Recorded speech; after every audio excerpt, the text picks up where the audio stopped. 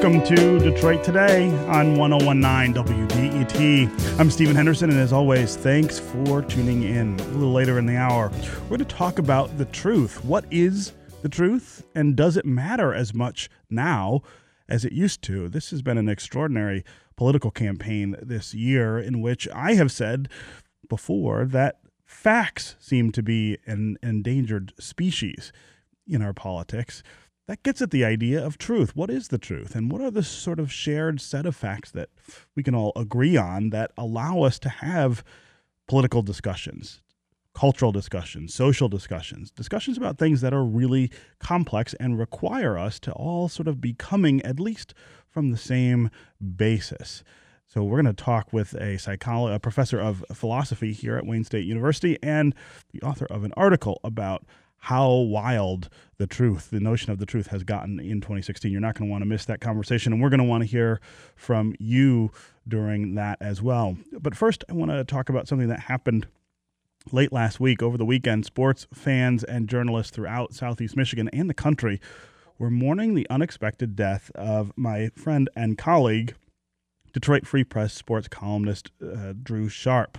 He was 56, and Drew, of course, was a guest on this show. I also hosted him from time to time on a show I host on Detroit Public Television called American Black Journal, and of course, we worked together in the Detroit Free Press newsroom. His death has shaken everyone, of course, at the Free Press and throughout the sports world. Whenever somebody who's in that age group, which is not very old, dies suddenly, of course, it is a shock. I wanted to spend some time this morning talking about Drew, remembering Drew. And joining me to do that is John Niyo, a Detroit News sports columnist. John, welcome to Detroit Today. Thanks for having me on. Yeah.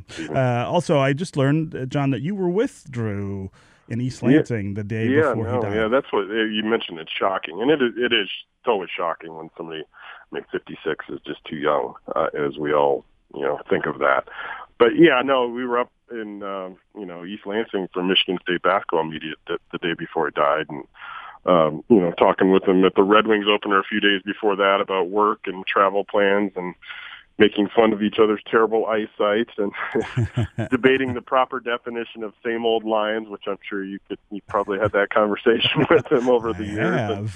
And, important stuff like that with the kind of stuff that we sports writers tend to talk about and not serious in the least. Yeah. I think a lot of people who are readers or other consumers of sports journalism don't quite get how tight-knit the sports journalism community is, and there are some reasons for that are different, for instance, from the other parts of the newsroom. So, I mean, you guys spend an awful lot of time waiting around together right. for athletes and coaches to talk to you. You also spend a lot of time traveling, and you're in other cities all together covering our team. So I mean, the idea when one of you leaves us, I mean, for you guys, it is deeply personal.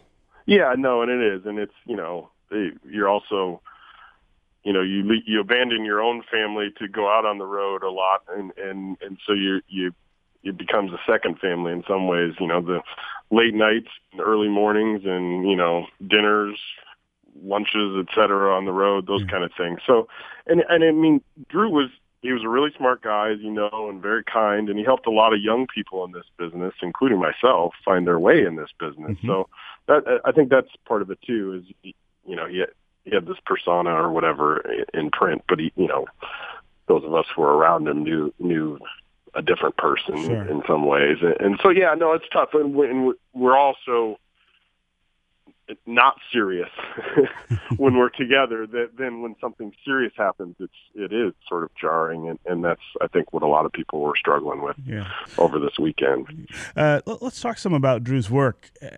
I always thought of him as a pretty non-traditional sports columnist in the sense that he would purposely sort of provoke argument and dispute. Right. Which is different from your column, for instance, or Wojo or Mitch Albom. I mean, we didn't really have another columnist quite like that in this market, and I always sort of compared it to talk radio. That Drew was much more in print, like a talk radio host who's trying the more bombastic ends of talk radio, where they're trying to get you to sort of engage in an argument more than anything else.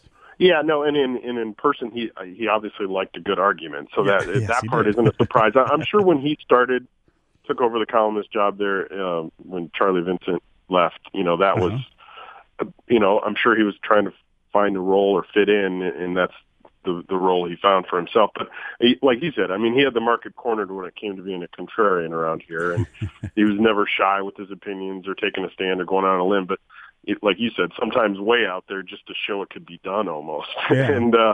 and because he felt it needed to be done. And he took a lot of flack for it, didn't always accept it, but he knew it was coming and he took it. And he was right probably more than his critics ever would want to admit. Right. but when you knew what he was like as a person, you just laughed because you knew how he laughed and, cackled really is the word we always used, the shoulders shaking. And he knew his audience too. And that was the thing because, he grew up one of them in this town, grew up here, went to CC and then to Michigan and then straight to the Free Press. And so I think in some ways I always felt like he was writing to that young Drew Sharp, the kid who couldn't play sports himself because of heart surgeries at an early age.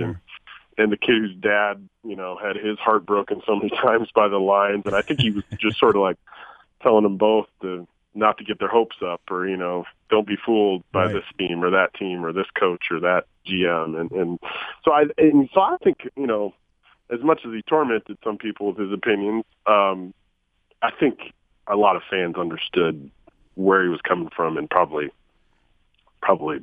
felt like that as well. Yeah, I think a lot of people would often say he was saying things that they were thinking and they weren't going to voice.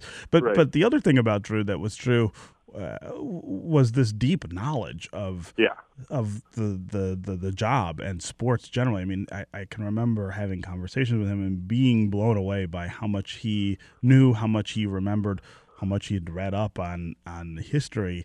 I think that's one of the things that made this sort of contrarian approach to the work. That's what makes it work, is that he's not just pulling it out of nowhere. It is out right, and he wasn't some interloper who didn't understand the reasons for Lions fans just, absolute frustration with 50 plus years of, he had lived it, so he could he had that base knowledge to begin with. And then, like you said, but, he'd spent 30 plus years, writing about these teams, whether it was, he was 10 years ahead of me and almost 10 years ahead of you at the Michigan Daily back then. But then, straight to the Free Press after college and preps and then covering Michigan State as a beat writer and the Pistons in the heyday. And so he had been and done, just about everything. And so he knew what he was talking about. He certainly understood, his source material. Yes, he did.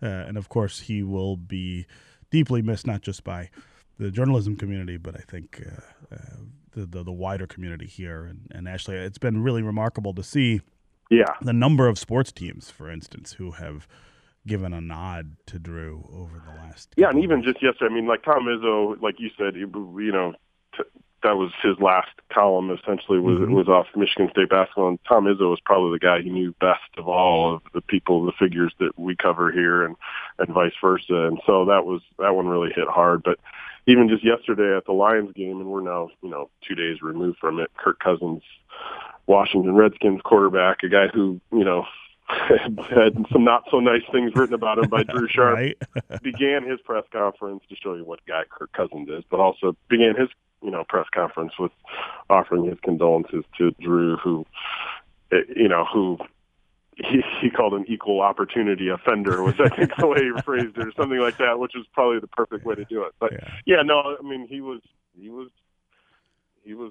he would get after it, and he will be missed. There will be a void here. Yeah. Okay, John Niyo, Detroit News sports columnist. Thanks very much for joining me this morning. Yeah. All right, up next, we're going to talk about what is the truth, and is that changing in this election? Is it changing fundamentally? Is it changing permanently so that the notion of what's true, what's not, and why that matters will be different in our politics in the future?